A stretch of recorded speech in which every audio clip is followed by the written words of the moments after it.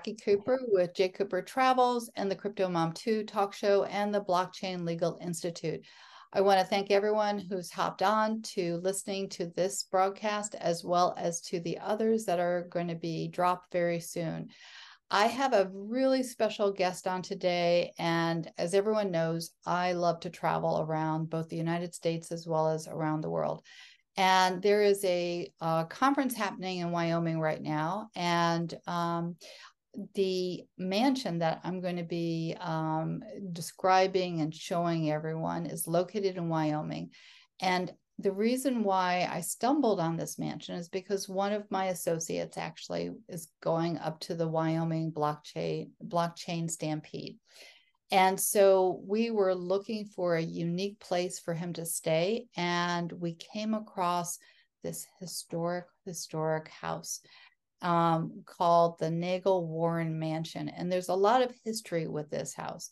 So before we get onto the history and I show the website, and all the information will be embedded below, so that way you can definitely go into the website, click on it, book the rooms, and enjoy when you're traveling through Cheyenne.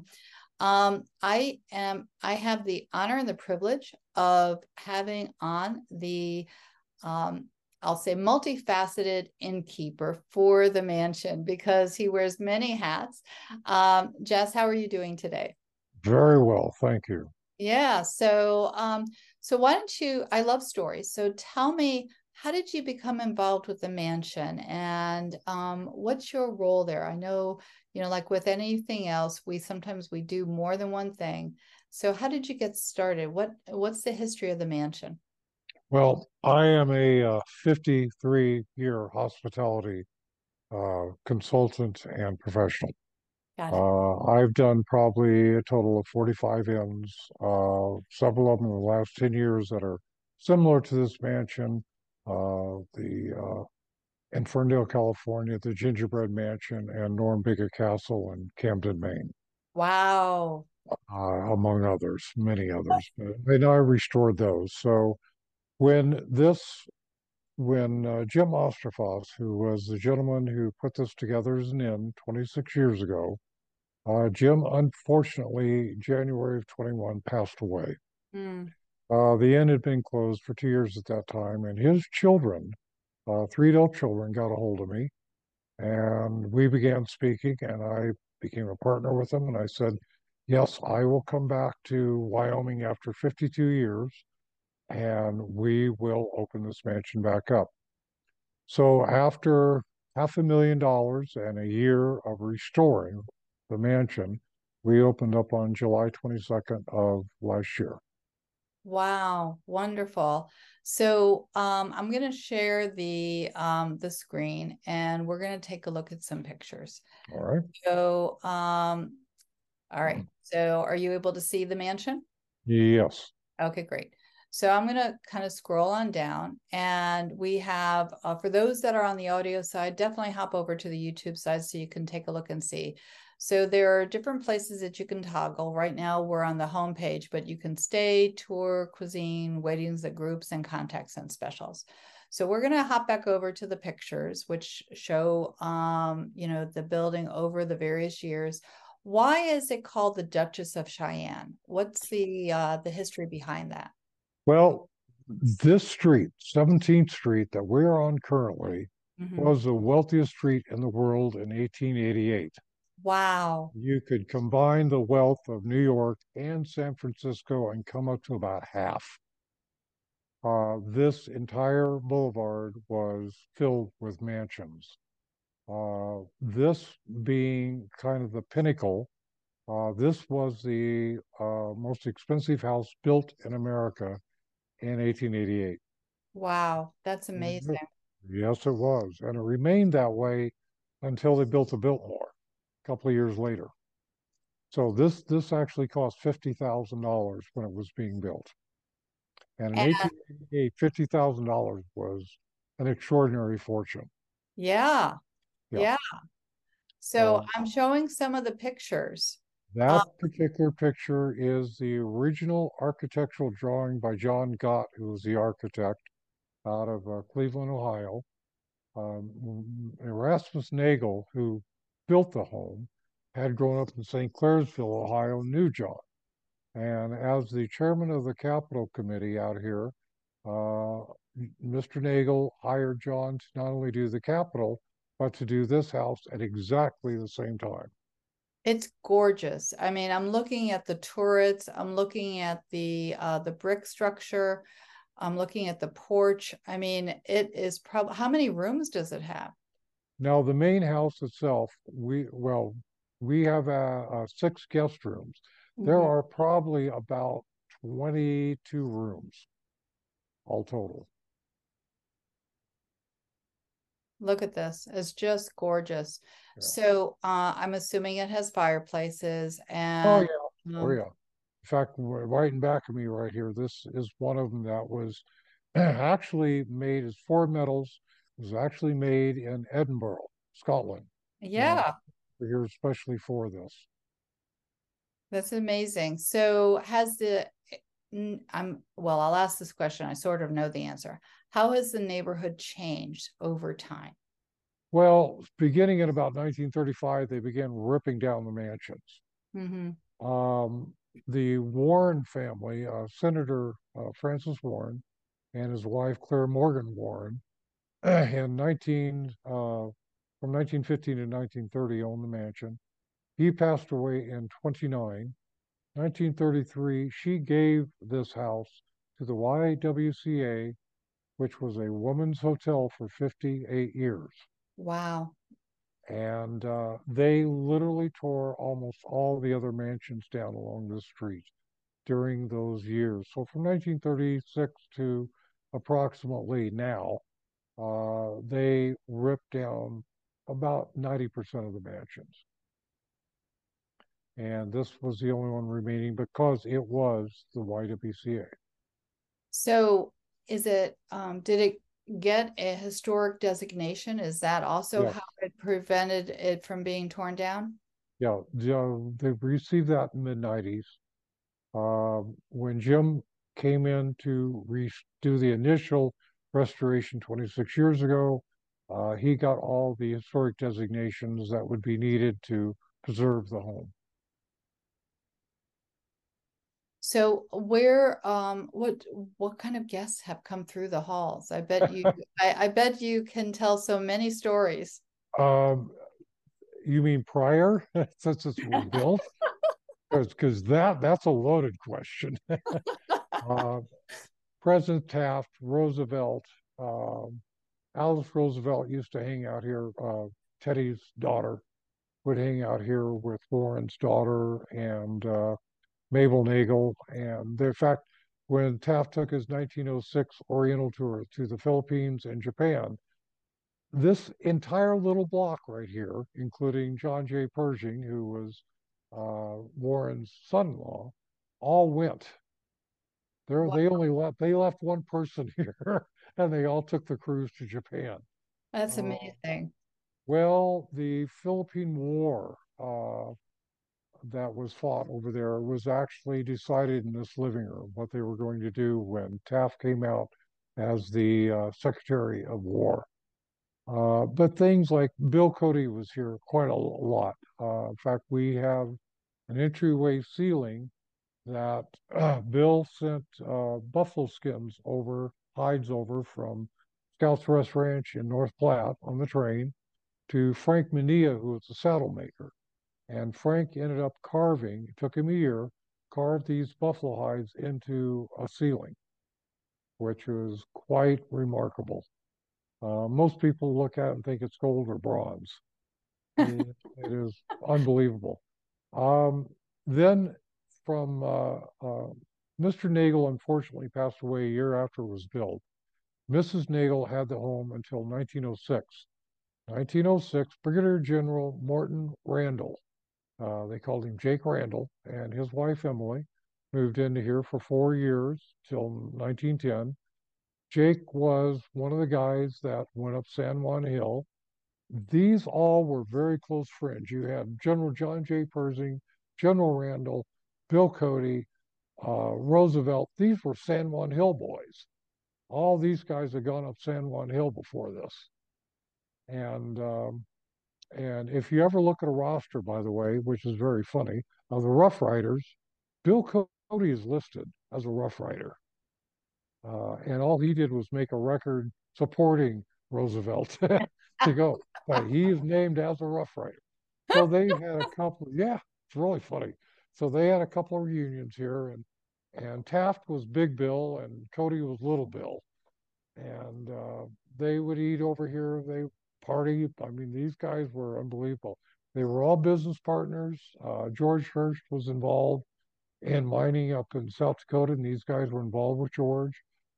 George had come to the house on several occasions after it was built.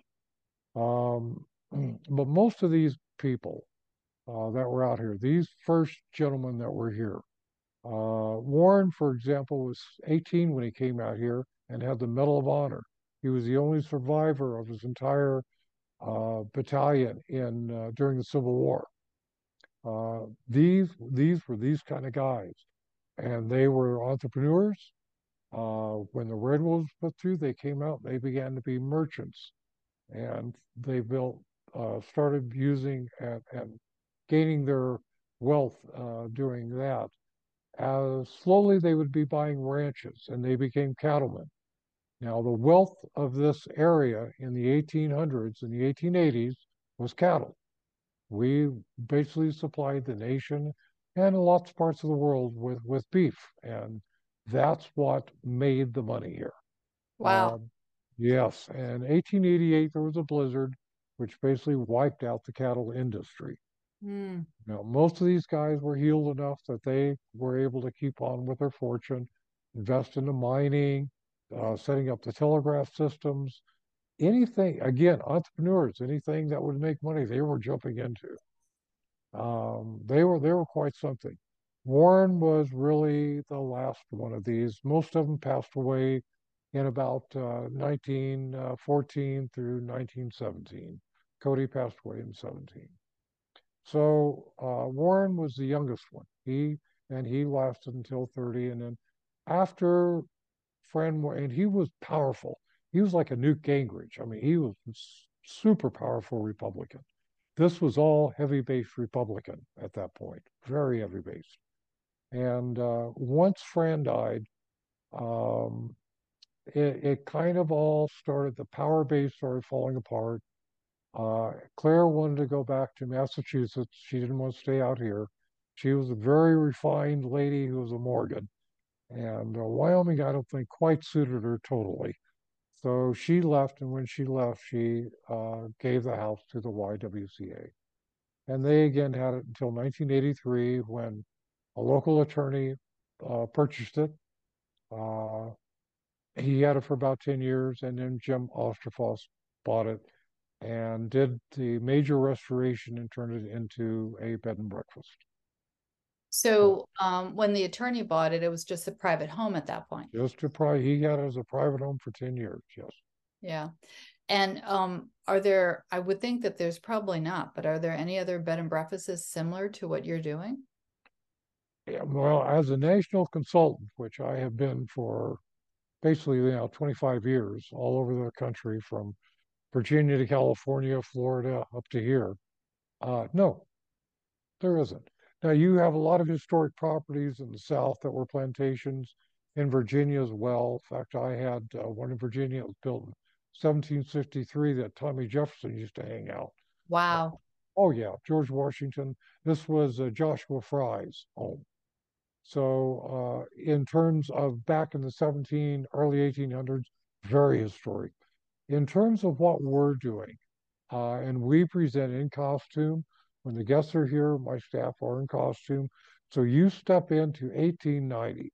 That is our pinnacle point. Phenomenal. Oh my Yeah. gosh, I love And it. you actually see what living in 1890 in Cheyenne as a cattle baron was like.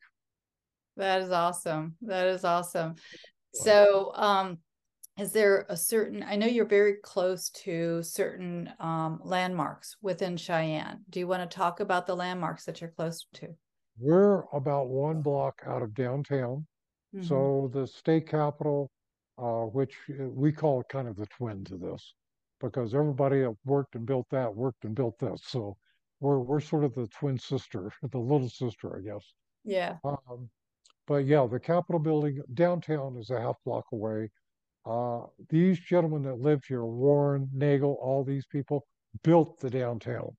And Wow. there are many, many buildings that are still their buildings. They put in two of the theaters, the historic Plains Hotel, Warren built, which is 3 blocks away from here.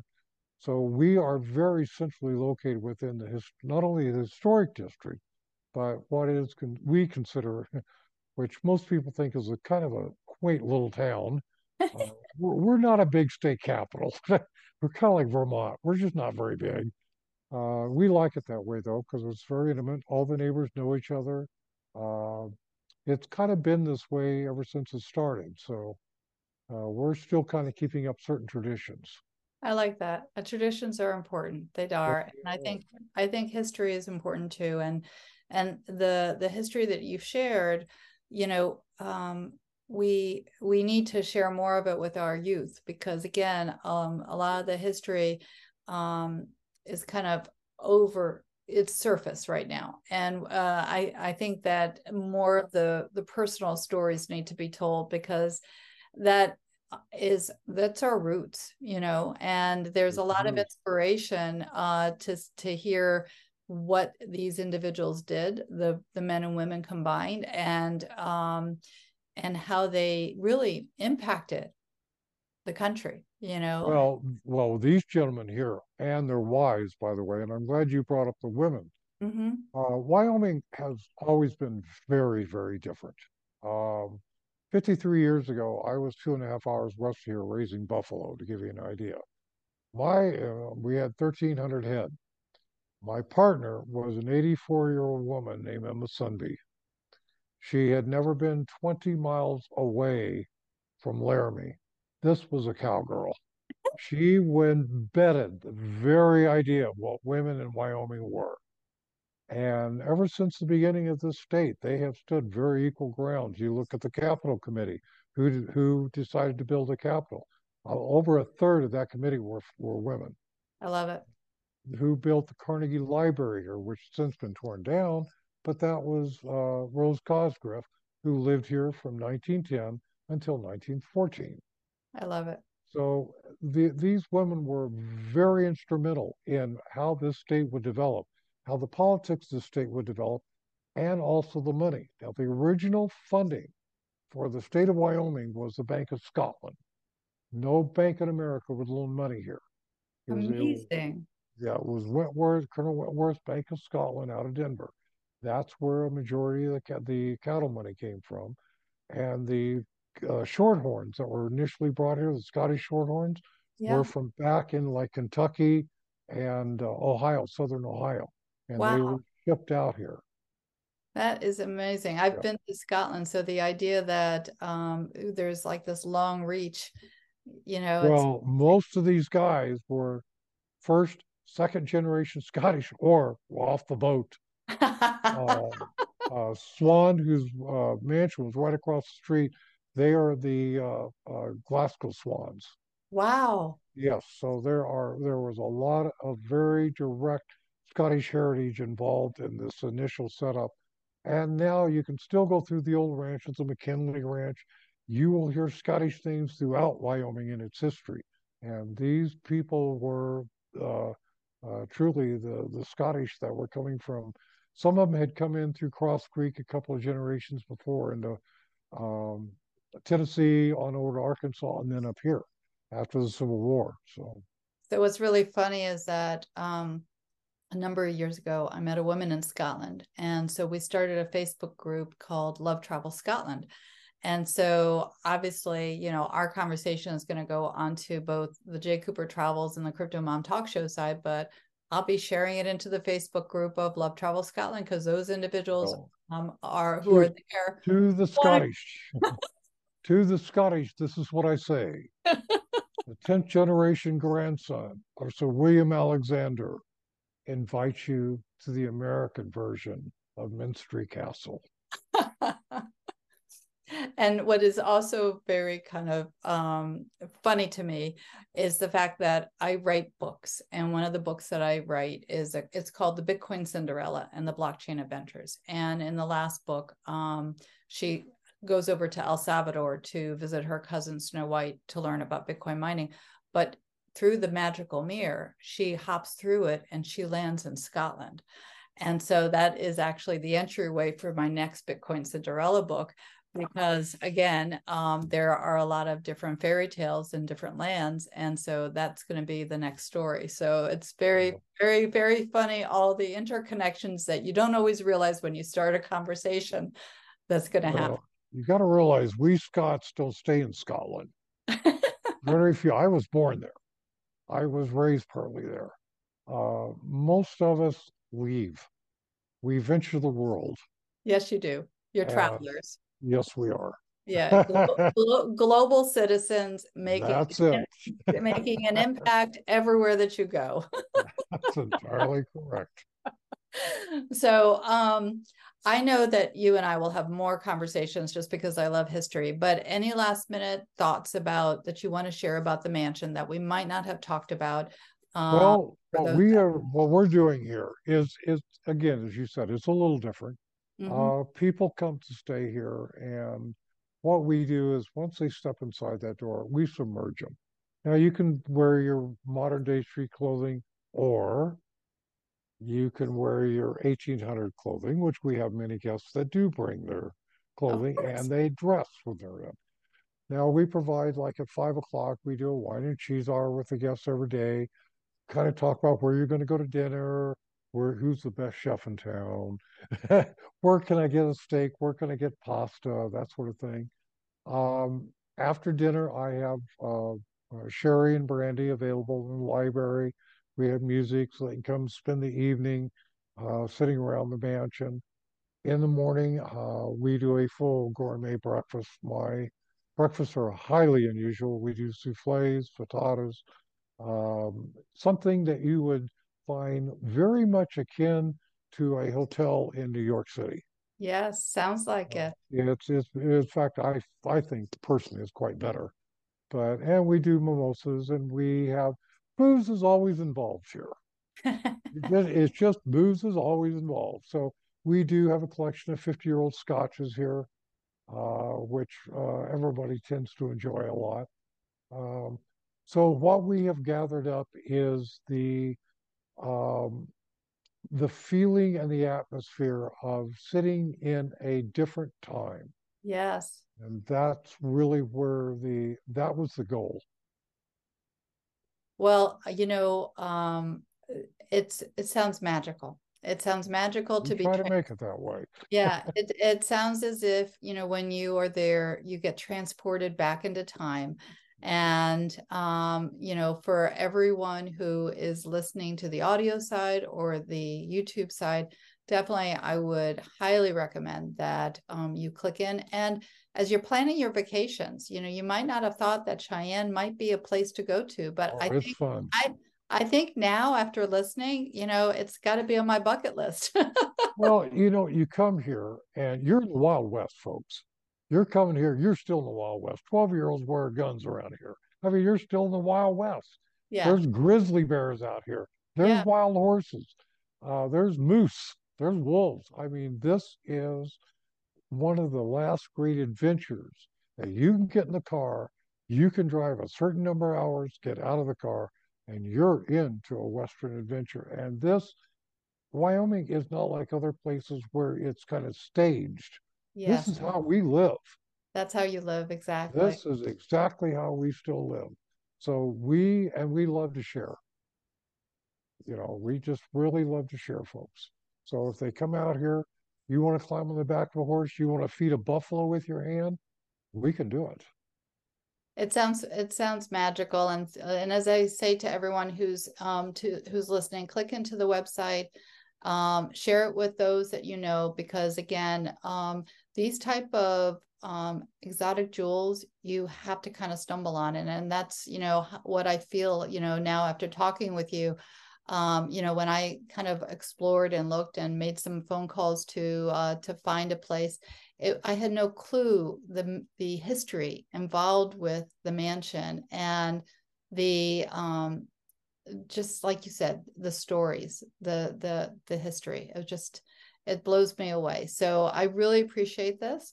And You're welcome. for everyone who's listening, definitely share it out with your community, because this is part of our past, part of our history.